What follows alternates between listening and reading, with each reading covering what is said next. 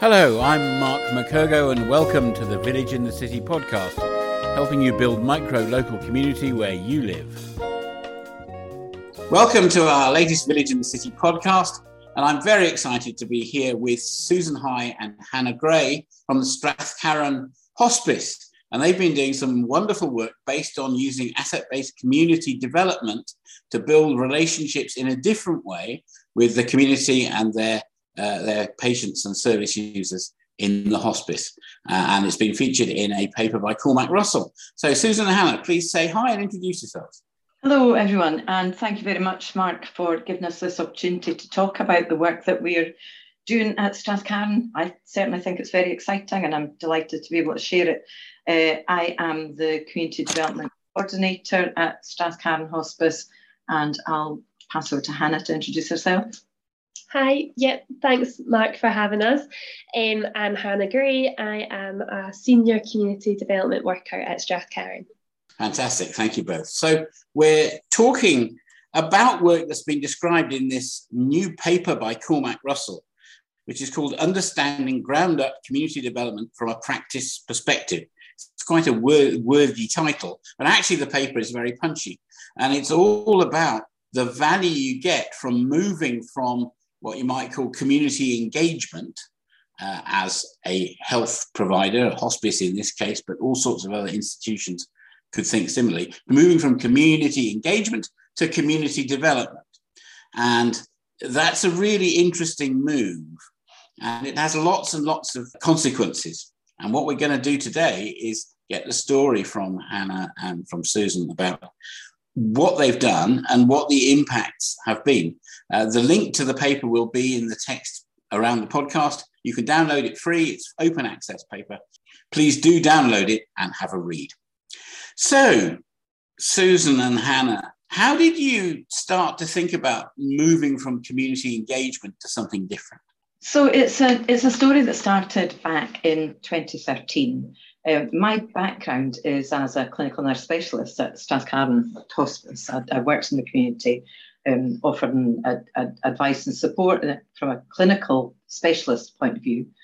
And back in 2013, we were invited to take part in a project that really, the aim of the project was to keep people out of hospital who didn't need clinically to be in hospital. And we started that project really by inviting some of our existing hospice volunteers to become befrienders in the community. And it was quite a small project, and it started in the area that I was working in as a clinical nurse specialist. And so I knew people who I could refer into the project. And that was a new direction for us. It was something that we hadn't done before, but it was almost instantly really successful.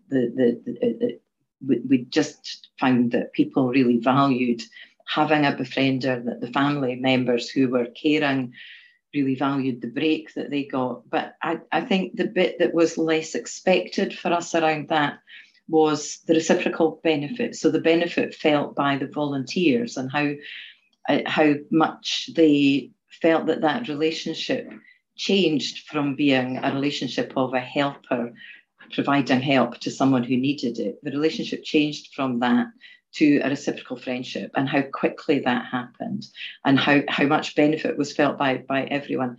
And I think at that point, we kind of felt that maybe we'd stumbled on something, that maybe there was something in communities that we hadn't quite been aware of. So Strathcarron at that point invested a little bit more, and my job moved more towards the community development, community engagement side. And I gave up a large part of my clinical role. And that was a personal journey for me, and one that I actually found much easier than I expected to, but that's a different story.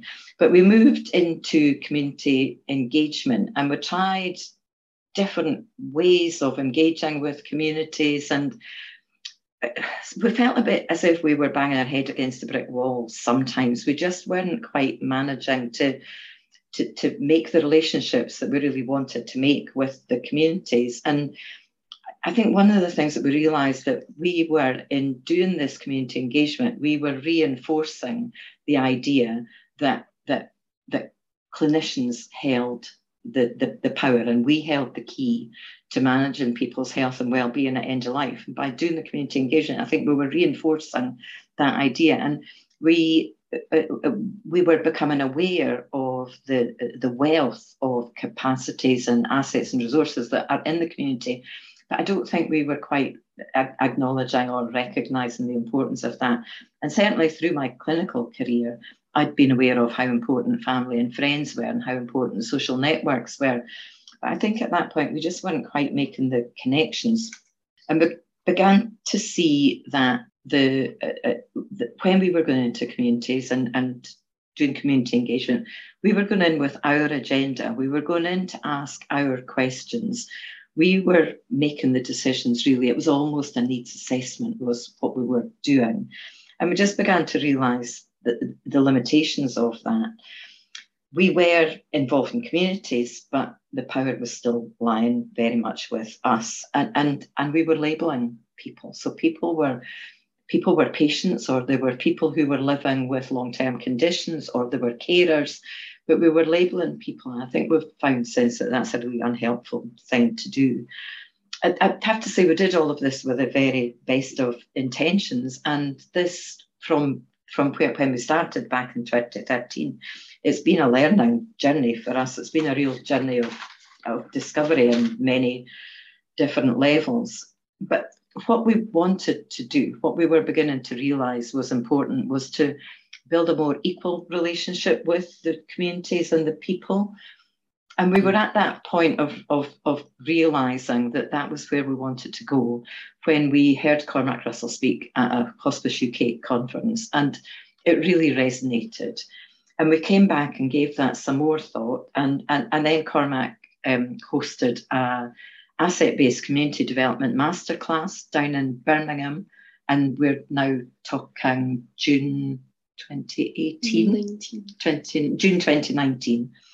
And Hannah and I both went to that. It was a 2-day masterclass, and that was where our direction changed. Really, that was when we heard Cormac talk. We thought that he really articulately described what we were feeling inside at the time. So that he put into words what we were feeling and what we really weren't at that time quite able to put into words. So he spoke about principles at ABCD, about how important it is to pay close attention to the power relationship. That was something that was very much in our minds at the time.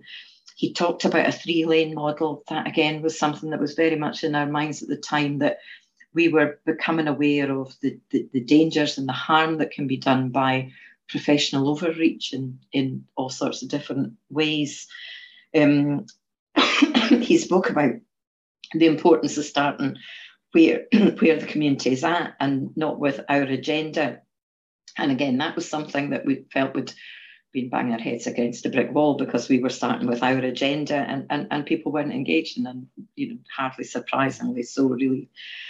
And one of the most important things that we learned from Cormac at that time was how important it is to go at the speed of trust. And I think, having spent more than 20 years as a specialist clinician, I was very much used to things happening really quickly. And if I said that I wanted something done, then generally it was done quite quickly. And Cormac really encouraged us to slow that right down. So I think that's the background to why we thought that asset-based community development was the right road for us to explore. And the journey from there has been amazing. Yeah. So I'm thinking that before we go on to that journey, it would be good just to briefly, if you could let us know, what does a hospice do? I know that lots of people on the call know, but maybe there are people who are listening to it who aren't familiar with that concept. So maybe you could just outline what's a hospice about? So the hospice core business is to enable people to live life to the full, to the very end. And that overarches everything that we do. It is about people living as actively and being as participative as they can to the end. We have a number of services. We have an inpatient unit and services that are based in the building. But for many years, we've had a lot of services that are outward facing, that are community services, but professional community services. And only over the last 10 years have we really begun to look at changing the relationship that the hospice has with the community to a more reciprocal relationship with the community in the same way as our volunteers were developing a more reciprocal relationship with individuals. The hospice hopes to do that and is working towards doing that with the communities that we're serving. Excellent, thank you. So you've heard Cormac speak, you're thinking, oh, there's some good stuff here. And there's things about changing the relationships, changing the power dynamics, changing the agendas. So what happened from there? How did it develop? So at that time, we were in the process of submitting a bid to the National Lottery Community Fund. And we decided at that point that we would tweak that bid a little bit, and that would enable us to become a learning site for Nurture Development, which is the Asset-Based Community Development Institute. And we have entered a relationship with Cormac and Nurture Development, where we've been mentored through that journey over the last 2.5 years. We were very fortunate, I have to say, in some respects, in maybe very small number of respects, that when the pandemic hit, Cormac, who normally was all over the world and never spent 2 nights in the same bed, he was then grounded in Dublin, and so he decided that he would mentor us personally himself, and I think we've been extremely fortunate to have that. And so we entered a relationship with them as a learning site, and we then employed 3 community builders, of which Hannah was one. She's now been promoted to a new role, but I think Hannah can probably say an awful lot more about that community builder role than I can. Yes, Hannah, let's hear about the community builder role, please. So we started in 2020, and I think the 3 of us were put into post in the January, and we were just sort of finding our feet and getting to grips with things when the pandemic hit. So our journey with community building has possibly been completely different to what we thought it was going to be. But at the same time, different opportunities were presented to us instead. So what specifically would you like to know, Mark? Because I could talk about this all week. Well, Susan introduced you as a community builder role. So how is that different to maybe some of the ways that you'd worked before? Community building to me is more about asset-based, community-driven efforts rather than setting up groups or developing things for, developing projects really in a community. When I think about it being community-driven, that's sort of the very essence of community building to me, really.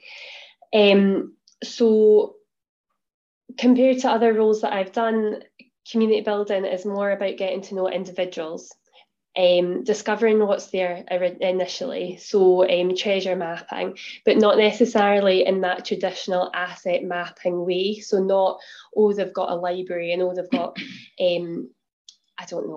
these services available to them. Instead, it's about going and chatting to folk and finding out, oh, this is Betty and she loves to make jam.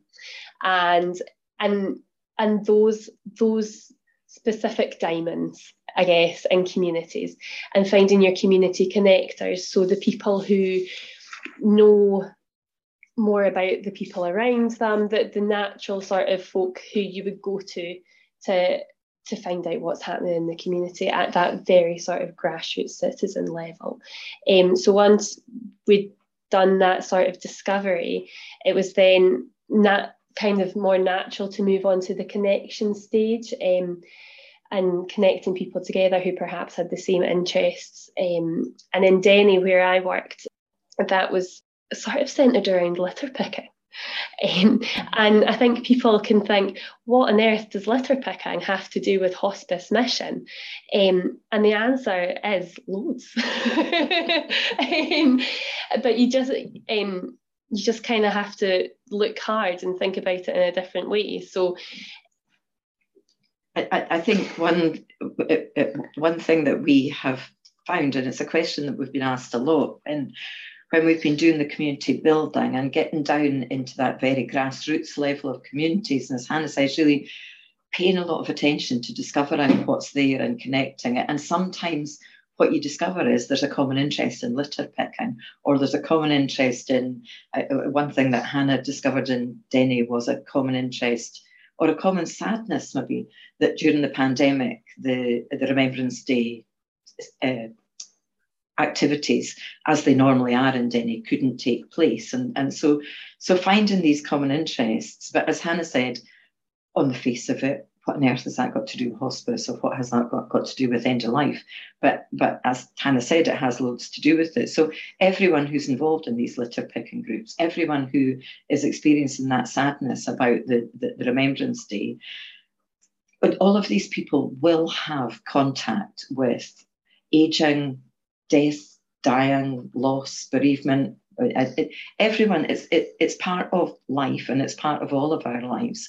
And I think that really that speaks to how much we try now to avoid labeling people, because people are a really rich tapestry of all of the different things that make them up, and death and dying and loss and living with long-term conditions, they're all just but a part of that rich tapestry. So it's unnatural to try and pick out one thing about that. And I think what Hannah and the other community builders did really was, and I think this is a really crucial part of ABCD, they put hospice core business on one side and got to know the community and got to know, I wouldn't say everything about the community, because I don't think you ever do know that, but got to know more than we ever previously would have done. And I think by dropping that agenda, that was really where we find the richness in communities. When you go in a sort of using a deficit-based approach, thinking, right, how am I going to find these people who need me?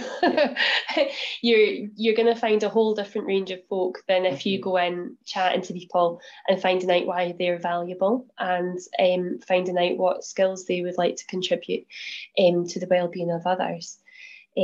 Cormac says that you should get to know your neighbours before you meet them, and we sort of walk alongside communities so that they can use what they've got to get to know each other better, so that if they were to become unwell, if they were to become bereaved, they have that natural, authentic neighbourhood network beside them to see them through. So one of the things I'm hearing is that rather than setting up a project to do what you think ought to be good for the community, you're for one thing, you're putting your desire to be a better hospice, which undoubtedly you have, but you're putting that on one side for the time being. And you go out to the community and ask open questions and get to know people. Hey, what do you love to do? What are your skills? What are your passions? And then things emerge from that mean that you can partner with the community in litter picking or the Denny Poppies project, which is a marvellous thing, by the way, folks. I'll add a link to the podcast material because it's well worth following up on. It's a lovely project. So you're kind of enabling and joining in with that, and then people are getting to know you and therefore the hospice a bit, so that when perhaps people in the community are in a position where they may need some of your help, you're already there. Absolutely, Mark, and I think that's such an important impact of the work that we've done. I think I'd have to say that ability to put the hospice core business on one side when we're employed by the hospice was quite a courageous thing for the hospice to allow us to do. That was that was a bit of a leap into the unknown, and took quite a lot of bravery and trust, actually, and I'm very grateful for that trust that was shown in us. But I think that's been the benefits of that, and the impacts of that have really shown the value of being courageous enough to think, let's put this power that we hold, that we're the experts and we're the specialists and we have a monopoly on death and dying, let's actually pass that over to communities and see what they want to do, and what is their agenda, and how can we walk alongside them. And the impact of that's been huge. So perhaps you could say a bit more about how that impact has emerged and evolved. And what were the first signs you noticed that interesting new things were happening as you started to do this?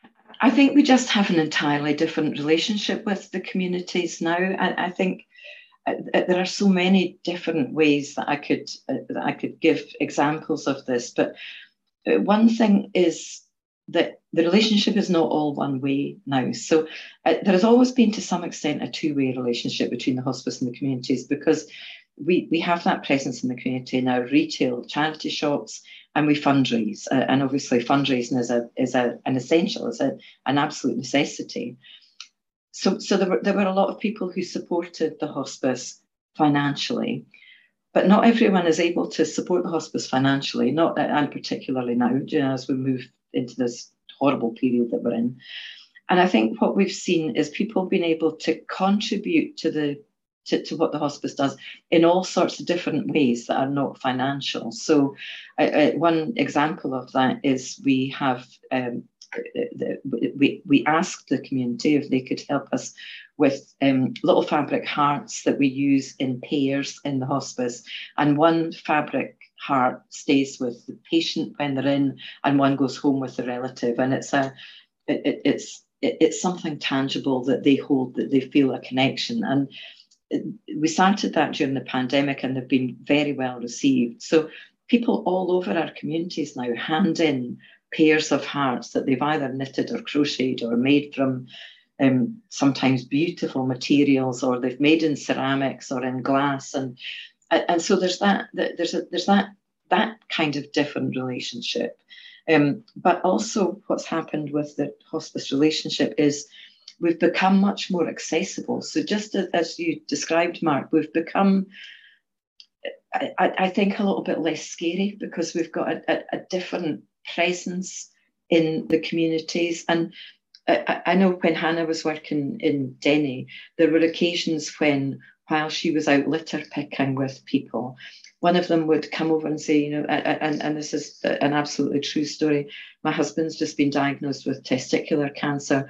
I don't need the hospice yet, but can you tell me a little bit about what the hospice does and how I might access these services if I do need them? And through the work that we've done and the impact and what we've learned from the work that we've done, we've gone on to transform some services in the hospice to be much more accessible, and to be accessible to people at entirely different stages in their illness. So at a much earlier stage, or we've just opened the doors, I think, as a result of this. That's fascinating. And I think, if I can bring an outside perspective, I think the hospices have a particular challenge in this regard, because it would be very easy to think, I don't want to talk about that. I don't want to go there. Let's ignore that. Let's very positively not talk about that. And that gives you perhaps even an even bigger challenge, and all sorts of different sort of services and so on. One of the really beautiful things that's happened in Denny as well is the snowdrop planting. So in Strathcarron, our symbol is the snowdrop. And for 2 years now, the litter picking group and other folk in the community have planted snowdrops and used that as, an opportunity to talk about death and dying. It's just planting that seed, excuse the pun, for bringing up those conversations and breaking down that taboo. So it might not be seen as directly being linked to the hospice, but having those conversations is absolutely linked to, to what we do here. So you've been on this journey for 2 or 3 years now. Would you be able to give us a couple of lessons you've learned along the way about how to go about it? Yeah. I'm not the most concise person, Mark, so I will try my best. I think one of the most important things when we started out, it felt so daunting. Thinking, how am I going to get alongside this community, especially when people were in lockdown, and we started to coin a phrase with what was strong and not what was wrong. So we started with the folk that we knew, and even if that's just sort of one person who that happens to be, I don't know, your auntie's friend or whoever, just go and have a conversation with them, and then ask them if they know somebody else that would be willing to have a chat with you. So we did a lot of walking and talking in the early days, just to get to know folk and saying to people, do you mind taking me on a walk? I don't know the area that well. Take me to your favourite place. Take me to somewhere that's special. And you can talk about the surroundings, get to know the place as well as the person. And there's just something really nice about having a conversation when you're walking about as well, when the Scottish weather will allow, just to get to know people a wee bit better. And that really, for me, was my favourite part of discovery mode, was just getting out, and that really put community building, it made that completely different to any other role I'd done before, because you really have to make it about the people, and that's where the treasure really is, isn't it? So I think there's been a massive amount of learning over the course of these couple of years. I think we've learned the ABCD approach. We've learned to use that framework, not as a guidebook, not as an instruction manual, but as an approach that you can bend but you can use the principles. And I think that's what we've learned to do, is to use the principles in different communities and in different ways. And I think that's been a huge part of our learning. I think, as I said earlier, we've really learned to move at the speed of trust. We've learned to just slow down and especially during the pandemic, you couldn't hurry anything. You had to take your time. I think one of the big things that we've learned is that we don't have a monopoly on death and dying, that absolutely we have a role to play, and it's a really valuable role, and that what the hospice does is something that is special, but that it is in its own lane. So I think what we've really learned is that there are 3 lanes. There is what the community can do perfectly well for themselves, and actually the best thing that we can do for that is to stay out of the road.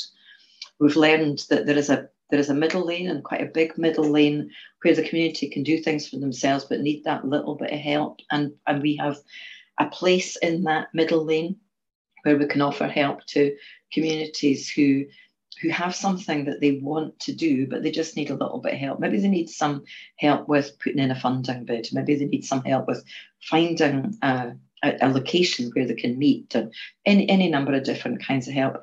And then there is the specialist lane, where there is something that only specialists can do.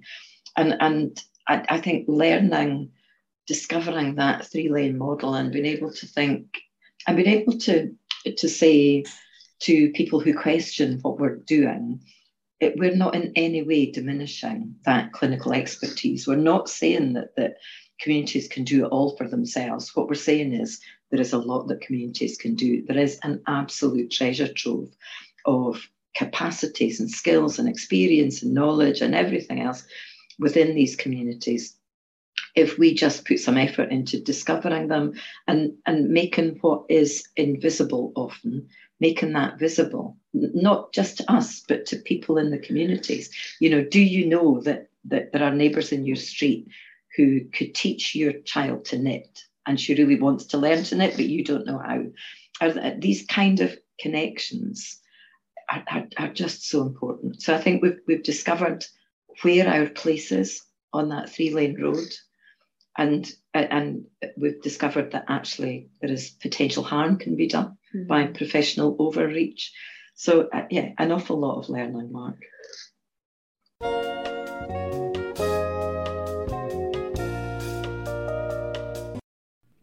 A quick reminder that you're listening to the Village in the City podcast, helping you build micro-local community where you live. And you can find lots more about Village in the City, our handbook, join our online community, lots of blogs and resources at villageinthecity.net, villageinthecity.net. Well, we opened up the call and the first person on the mic was Laureen from East Lothian in Scotland. Hi there. I'm not sure I've got a question. I just want to sort of say how much I've actually enjoyed listening to you both. I'm part of a network in East Lothian called Sport from the Start. We're concerned with the best start in life for our children, so pre-birth to 8 years. It covers early years, and it's based on a ABCD model. And it was really interesting to see it tweaked and put into that concept, because it's not something I would naturally have thought about, that a hospice would have taken this on. And yet, like everywhere else, what an amazing journey and amazing outcomes from it. And I think, really what we're all talking about at the end of the day when we look to do this work, I'm also part of Generations Working Together, is relationships. And you've just demonstrated how much this separate entity doesn't need to only concern itself as relationships for those who walk in through the doors and those who are connected to those who are coming in through your doors. It is that bit that if we sit in a community, we're all part of that community. And I think that was just such a rich experience for me to sit here and listen to what you've shared. Really lovely. Absolutely adore your role as a community builder. I think as opposed to saying community development or all this sort of usual, because the words matter, and that idea of thinking this only happens by me getting out and meeting the community and the people where they're at in their own lives and their own circumstances. And that's how we really start to get to know, instead of the usual thing of, well, we'll open our doors and people can come to us if they're interested. And then we'll work from who comes in the room. And that's not the same sort of type of development. It doesn't have the same reach, and therefore it doesn't have the same depth. So I love that. I've also been very blessed to have nowhere near mentoring, but just short bursts of Cormac. And it just, once you've had one, it doesn't leave you. It's very, very and I remember glowing coming out of a sort of 2-day thing in Edinburgh with them, training days, and realizing I had this role as a network weaver, was the expression you gave, a network weaver, that I hadn't ever thought about before. And he, you sort of take it beyond the connector. That's sort of another element of you find out where the connectors are, and then you just let them go weave. And I thought, there's so many precious ways to think about it. So yeah, absolutely loved it. Thoroughly enjoyed what you've said, and you've got me thinking with sort of renewed vigour. And I thank you for that. Much appreciated. Oh, lovely, Lorraine. Thank you very much.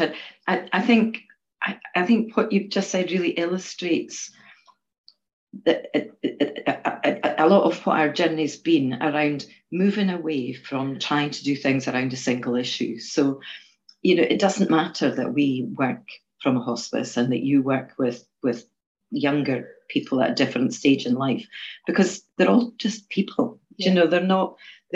People are not somebody who's living with a long-term condition, or someone who's dying, or someone who's grieving, or someone with,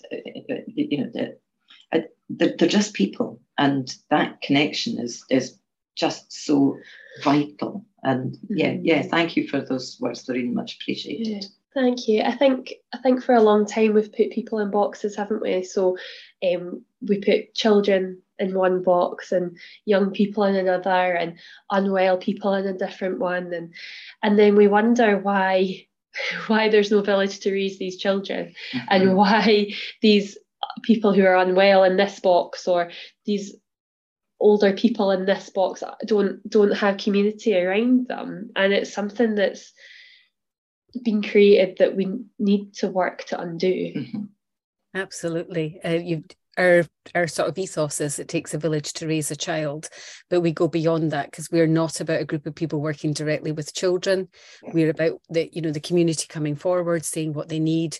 Collectively, we come together and see what we can do within our local communities to actually make this a better environment for our children to grow in. And you talked about planting seeds, and no pun, and we say exactly the same thing. If we want our children to thrive, we have to plant them in good soil, and we need to make sure that the environment around about them is right. But that means that we need to look to the adults too, and where the supports are for the adults, and it overlaps in everything for me, because one of the principles of intergenerational work is absolutely looking at, you see a person or a group of people within a generation, but you absolutely look at the journey each individual has, and it's a lifelong journey, and there's all those little things that have happened all along the way that make up who this person is and their set of experiences, and therefore that's who you're relating to, not a specific age group or a group, or people that have a same postcode or whatever else. It's and in the